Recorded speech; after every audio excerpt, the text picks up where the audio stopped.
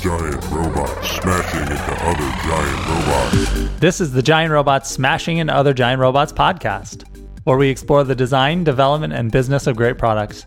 I'm your host, Chad Pytel. I'm your other host, Lindsay Christensen. So we're here today to talk about marketing.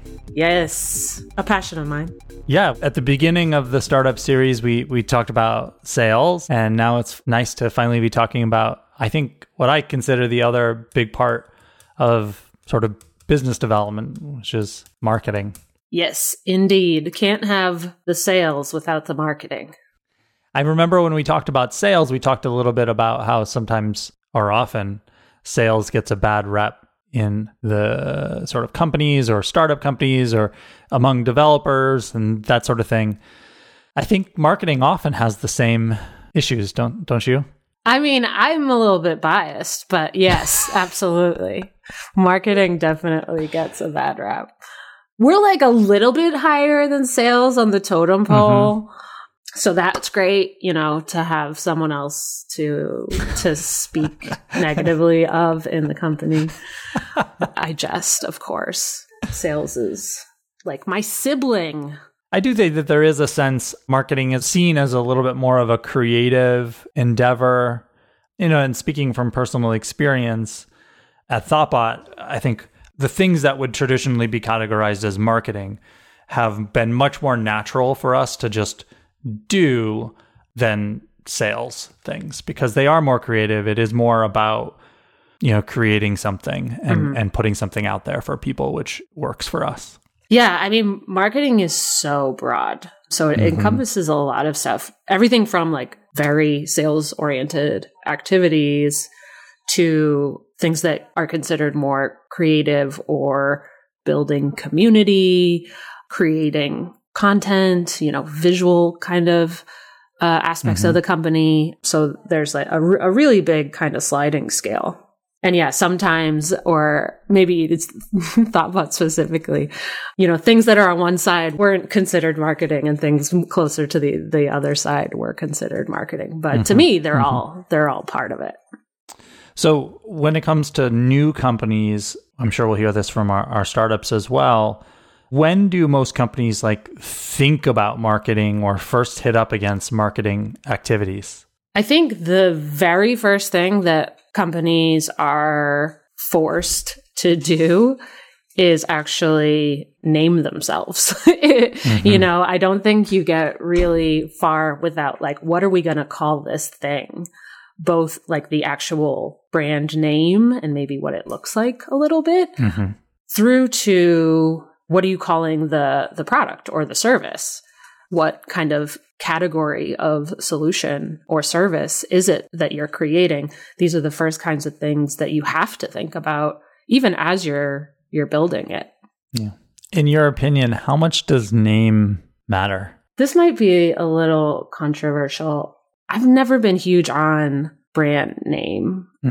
I think it can help you out, but I think it's more important, if we're talking about products, if you're really honing in on your users and what the user need is, and from the marketing perspective, you're explaining that really well and engaging this audience, getting them in the product, creating great experiences, then what you call it at the end of the day doesn't make a huge difference, because you've done what really, really matters, which is create value for someone that you really understand. And I think also probably most products end up getting renamed too. Yeah, a fair number of the startups that we work with end up renaming themselves along the way, even ones that it often happened before they ever work with us too. So it's not uncommon for us to be signing a contract and the official company name, corporation name is something completely different than the actual product that they're going to market with as name. I mean, don't get me wrong. It's definitely it makes your life easier, especially for a marketer. If you've got kind of this short, catchy name that you've always had, definitely kind of smooths the runway of your company life cycle versus going back and changing things and reminding people that you changed it and, changing the social media handles and the URL and all those kinds of things. But it can be done, right? And it's done all the time. Yep. What about brand and in terms of logo and that kind of thing? Is it a similar story there, or how much does it matter, especially for new companies just starting out?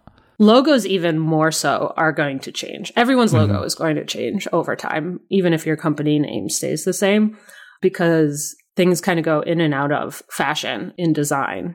So you're going to want to regularly be going back and kind of freshening up your logo and the look and feel so that it's kind of has a modern look. This is kind of timely. The last company I worked at, I think I saw a social media post of theirs last week, and I was like, "Oh my, it's blue!" So they actually like very similar color to Thoughtbot, bright red. This was for scientific lab equipment. And then last week, I saw the social media post. It was blue, so I went to the website, and everything was blue. And I have a guess about what happened. I think I'm pretty sure I know. Which it happens to a lot of companies that have like a bright red logo sometimes, is that it's too harsh and it is associated with like danger or warning signs. And especially if you're selling into enterprise, healthcare, pharma, enterprise, all the logos tend to be the enterprise blue in this enterprise blue field. Now, all that being said, even though I agree with you, it's an area, both name, actually less so name, more so on brand, look and feel, logo. It's an area where a lot of companies, I see them sinking a lot of time and energy and money into the first version of all of that. And I really think it is a shame because it mostly doesn't matter, and it's going to be redone in a fairly short order in a lot of companies, no matter how much you end up spending on it. Yeah, absolutely. Especially the earlier on you don't know what you don't know, right? You don't know if you're going to be changing industry, or you end up actually changing the primary use case. You had this app you thought was for the financial industry, and now it's education. So the logo is going to change to reflect that. Or you started with something really specific, and now you want it to be more broadly applied. So I totally agree with you there. Which, I don't know if you necessarily hear like heads of marketing usually making this case, but I've definitely been there and experienced it, right? Which is like, let's not spend too much time on this. Let's do our best, put something out there that's quality that we like, and acknowledge that it's going to change. And that's okay. But let's go like really figure out our like audience and market and our sales cycle and things like that are going to be crucial for the company being successful. So after that, where do you think most companies next hit sort of things that fall in marketing? It's probably audience acquisition, which may be also customer acquisition, depending on kind of where the product is. You need to start building your audience of people who are prospective customers, if not already customers. And when I say like building an audience, it's literally things like building an email list or getting people to follow you on social media. And the way to do that really is to provide them with valuable content. So I think very early on, and I think this has become the norm over probably the last 10 years or so, is to start with content creation to start to attract people that you want to know about you in one capacity or another. How much does industry and who your customers are, it influences what your strategy there is a lot, right? Like B2B is different than B2C.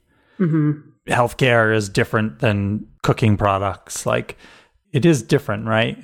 Yeah, absolutely. The buyer is different. So, the kind of information that you're providing them is going to be different. And, with some cases, maybe you are even sidestepping that audience acquisition component and actually looking to go straight to partnerships with other organizations, other companies that have existing audiences and thinking about selling through them or piggybacking on the audience that they already have. This episode of Giant Robots is supported by Teamistry, a podcast that tells the stories of teams who work together in new and unexpected ways to achieve remarkable things. Each episode of Teamistry tells a story, and in every story, you'll find practical lessons for your team and your business. This season, the show travels deep into the underwater caves of northern Thailand to discover how divers, medics, soldiers, and volunteers freed a group of trapped teenagers.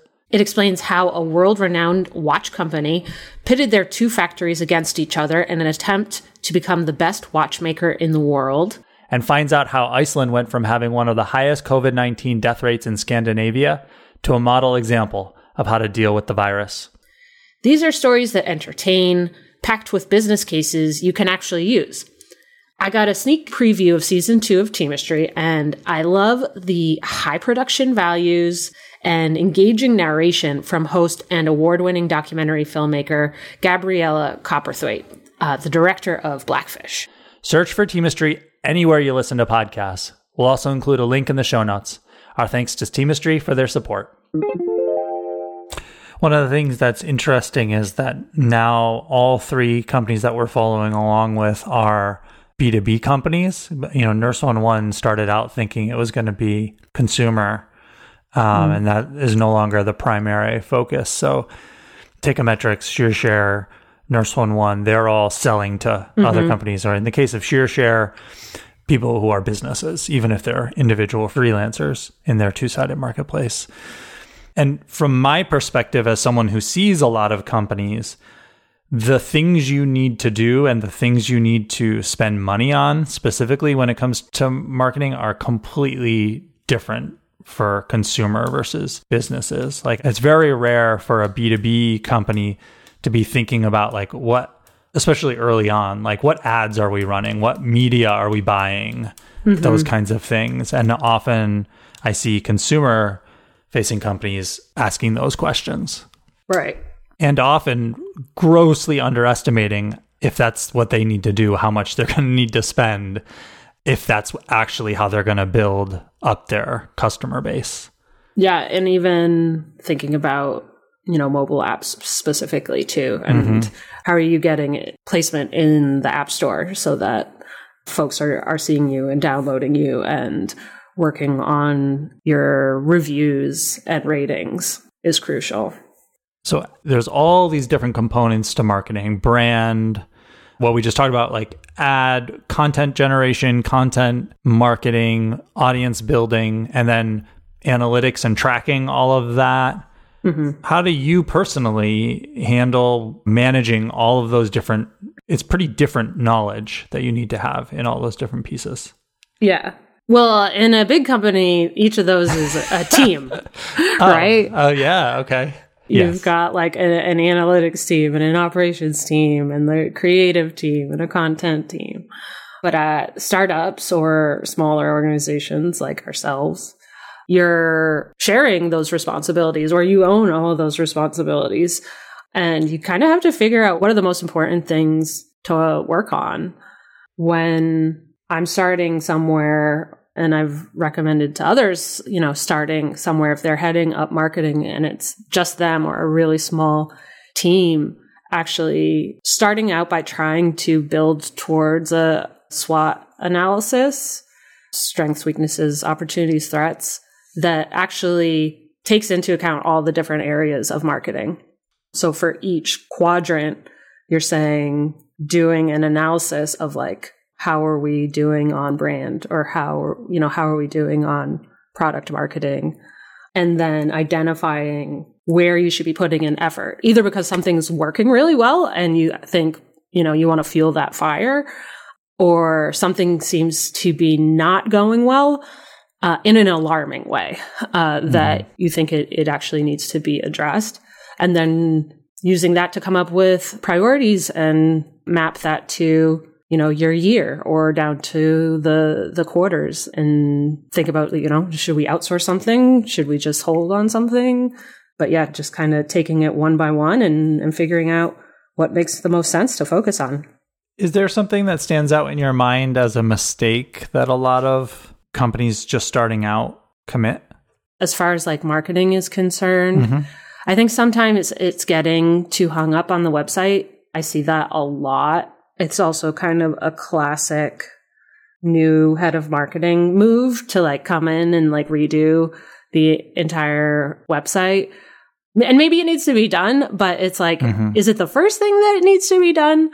You know, do you have enough of a framework there to like be building from? Because marketing at the end of the day, you're trying to figure out how to go to market. You know, how do you position yourselves in the market so that you can get sales? And there's a lot that's in there. So doing a ton of revisions on the website, especially if it's like things like aesthetics, may not be the best use of time. What about bigger companies? Is there a mistake that stands out in your mind, something that they often do? Ooh, I think with bigger companies, definitely something to look out for is like marketers or like certain marketing groups getting too far away from like the end user, I think is really common, because you also start having gatekeepers, and sometimes that's, you know, for good reason, to maintain relationships and things like that. But how do you balance it with letting everyone get access to who the users are so it can be informing all the marketing activities that goes on? So I would say that that's a really big one. And then just in general, you know, talking about gatekeepers, the red tape that goes on. So it's like, you know, you own this one little particular thing and that you're handing it off to someone else to run with or to execute, which can be fine, but it can also lead to things getting missed. Or even just like, you know, maybe you could take it to the next level in execution if you were allowed to run with it instead of passing it off. But that opportunity gets missed because it's not like, quote unquote, your area. You know, one of the things that stands out to me as like an ideal, or when it's really awesome when it happens, which is when marketing is so close to the customer and really understands the needs or the jobs to be done of a customer, and marketing is able to either drive what the product should be or new products in a way that is really exciting and natural when it happens. Like when marketing is saying like, here's a new thing we could do for our customers or a new market segment we could address, and it actually grows the business. If you're not talking to customers, if you're too far away from your customers as part of the organization doing marketing, you're never going to be able to do that. Absolutely. So how do you stay on top of that? As a head of marketing or as someone doing marketing, how do you make sure that you stay close to customers? I think there's a lot of ways to do it. One of the best ways that I get to do it is just having it naturally woven into the important things I'm working on. So even like this podcast, sometimes we interview past clients. We certainly interview people that are like the profile of clients we like to work with. And every single week, I do a user interview in the context of a podcast interview. But do those conversations then help me get ideas about like campaigns we could run or how to message things? Absolutely. Yeah. Same goes for, you know, the online events that we run, that we have, you know, third-party folks involved with. I learn a ton communicating with folks in that regard and getting to interview them or learn more about like what they're great at or what they're having problems with. So that's one way, is to have it naturally in your work. Within that context, a classic way is case studies. So if you're regularly interviewing clients to write case studies, again, those are user interviews. You're learning a lot about what pains they had, why they worked with you, or why they used your product, what was the value they got. And all along the way, like, how are they actually expressing it? What is the language that they're using? And that then helps you write better for your audience. Hey, Giant Robots fans. We're going to take a quick second to talk about Hover, one of our sponsors. As a listener of our show, and just in general, I know you care about the business of great products. Hover wants to make sure you have a great domain for these products, as Hover is jumping off point for tons of entrepreneurs.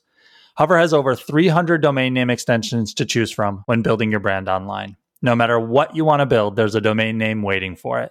You'll find excellent technical support available to answer any questions you may have. Their support team doesn't upsell you. They only work hard to help you get online. With free Whois privacy protection, a clean UX UI, and monthly sales on popular top-level domains. It's hard not to see why Hover is a popular choice for people starting all kinds of businesses. I love the extent and variety they offer with over 300 domain name extensions to choose from. Grab a domain name at hover.com/giantrobots. Get a 10% discount with our referral link on all new purchases. Make a name for yourself with Hover. Going back to the online events that we've been running at Thoughtbot and that you mentioned, like I think one of the things I've really liked watching you and the marketing team do, and I think we've done well, is like if you go to any one of our online events, there's a question on the registration form, like what is your question for the panel or for the speaker? And it would be very easy to just take in that question at its face value of like, oh, this is a question and we were going to use it for the panel. Mm-hmm. But like you can get so much more information by looking at the actual questions and seeing what trends there are. And what you're doing is essentially asking what jobs clients have or things that they're worried about. And then we can potentially position ourselves as a solution to those problems. Yeah, absolutely. That also reminds me of at the beginning of the pandemic, we ran an online event about remote work. Mm-hmm. Because our team, while we were doing a lot of work in the office, we also do a ton of remote work, either between our studios or with clients who aren't in our cities. So we thought we had some pretty good practices that we could share with an audience that was maybe doing it for the first time. But again, we had, the open question form for people to ask us what was on their mind or what they were having trouble with. And especially at that time, very, very beginning of quarantine, it was really useful to hear, what portion of people were being like, oh, we've been doing this for a while, but I'm just interested in hearing how you're doing it. Or we are doing this for the first time and I'm worried about not knowing what everyone's working on all day, and just getting a gauge for, especially like our audience specifically, where are they at and what are they worried about and how could we potentially help them? Yeah. And going beyond just the questions too, like looking at who is actually registering, what kinds of companies they're coming from, what their titles are, that kind of thing, and seeing whether there are trends or things to pull out that we might be able to use. Mm-hmm. I guess the lesson there or the call that I'm making is like, it's so easy to just be doing things for the sake of doing them in marketing. And it's possible to like use all the parts of the buffalo. There's a lot of things that can be pulled out from marketing activities that I feel like oftentimes people overlook. Yeah, I think a mistake that can happen both at the small company and the big company level is setting kind of arbitrary marketing goals and kind of blindly working towards them. First of all, without the ability to kind of step back and see what's happening. If you're just have like, this is my lead number and I'm getting it no matter what. And that's that. Obviously, you're leaving a lot on the table, but also the opportunity to see new opportunities, to recognize, as a campaign's going on, a specific insight that could maybe lead you down a different direction that wasn't anticipated in the future, I think is really important, that there's this kind of level of flexibility to learn from what you're doing and decide you're actually going to change it.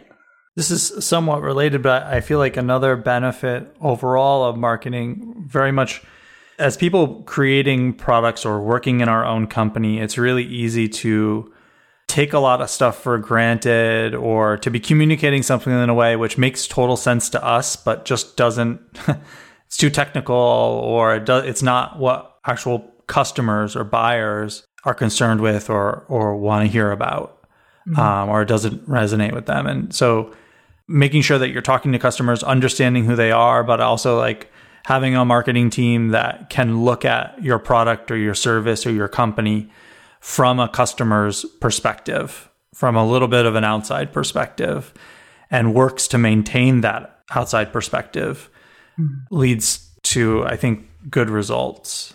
Yeah. Other ways that you can stay close to the end customers are by sort of shadowing, sales or customer success or whoever does own those relationships, or even like listening to sales calls if your company records sales calls. Another thing I do a lot of is reading through our CRM and even seeing like people submit the form to work with us. How are they viewing their project or their problem? Also, how did they hear about us? I mean, that's a huge one. Or how did they think they hear about us versus how they actually came to came to the site? There's a lot of kind of creative ways that you can stay close to those end customers and then use that to make your work better. Yeah. So what else about marketing should we talk about? Well, I'm curious about, I think I've got like a good idea of the product journeys for the startups. And we've touched on, marketing things here and there, but I'm interested in the marketing journey of the startup. So first of all, how comfortable are they even with, are they similar to sales, right? Like with marketing, because they at least owned it when the company was starting, if not still. Right. Is that something that they kind of did with closed eyes looking between their fingers, or are they totally comfortable with marketing and we're like, yeah, I got this? Then have they hired a head of marketing? Who is that? And what are they responsible for? I'm super curious. So what is their kind of first marketing priority area? Is it building partnerships? Was it content? Was it actual user acquisition? How much did they work on the brand? Things like that. And I want to see if the founders are thinking about category creation, if that's something that they're trying to do, if they're into that concept at all. Category creation being that you're creating a completely new market category or industry category. And it's something that's kind of gained more kind of traction on the startup playbook, so to speak, is, we've got this completely new category we're creating and this is how. I think it's something some investors are really into.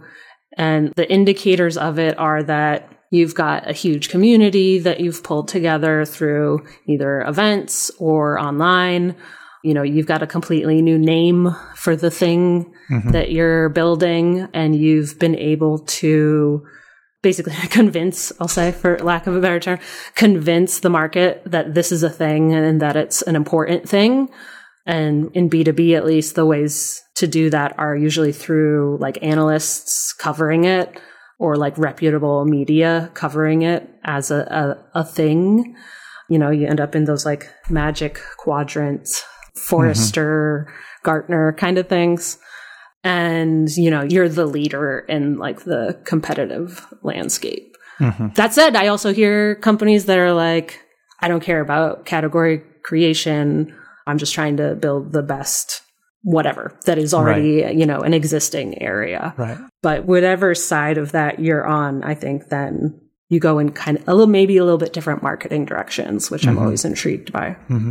Yeah, it strikes me that if you are in a certain space or you're in the sort of wrong direction for the category you're trying to create, you might get yourself in a situation where you've spent a ton of energy in trying to do that and not have it resonate with people, which is a risk. But it's a risk to any marketing strategy that you spend a bunch of time and energy working on something and not have it pay off. Yeah, definitely. It almost feels bigger. In some ways, it feels bigger than brand because you're like, yeah, brand is like this flexible thing. But with the category creation, at least when like I've worked on it, it's like you're so like day in, day out, all day. You're like, this category is a thing. I am making it a thing. We're at the top of this category and we will convince everyone. And then when the inevitable conversations like, should we like rename it a little bit or like maybe this isn't exactly working? And it's like, oh my God, what are we going to do now? Yeah, me too. I look forward to those upcoming episodes and talking to all the founding teams. All right. You can subscribe to the show and find notes for this episode at giantrobots.fm. If you have questions or comments, email us at hosts@giantrobots.fm. You can find me on Twitter at cpytel. And you can find me on Twitter at Lindsay3D. This podcast is brought to you by Thoughtbot and produced and edited by Tom Obarski. Thanks for listening, and see you next time.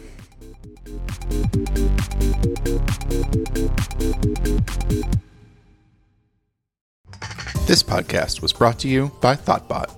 Thoughtbot is your expert design and development partner. Let's make your product and team a success.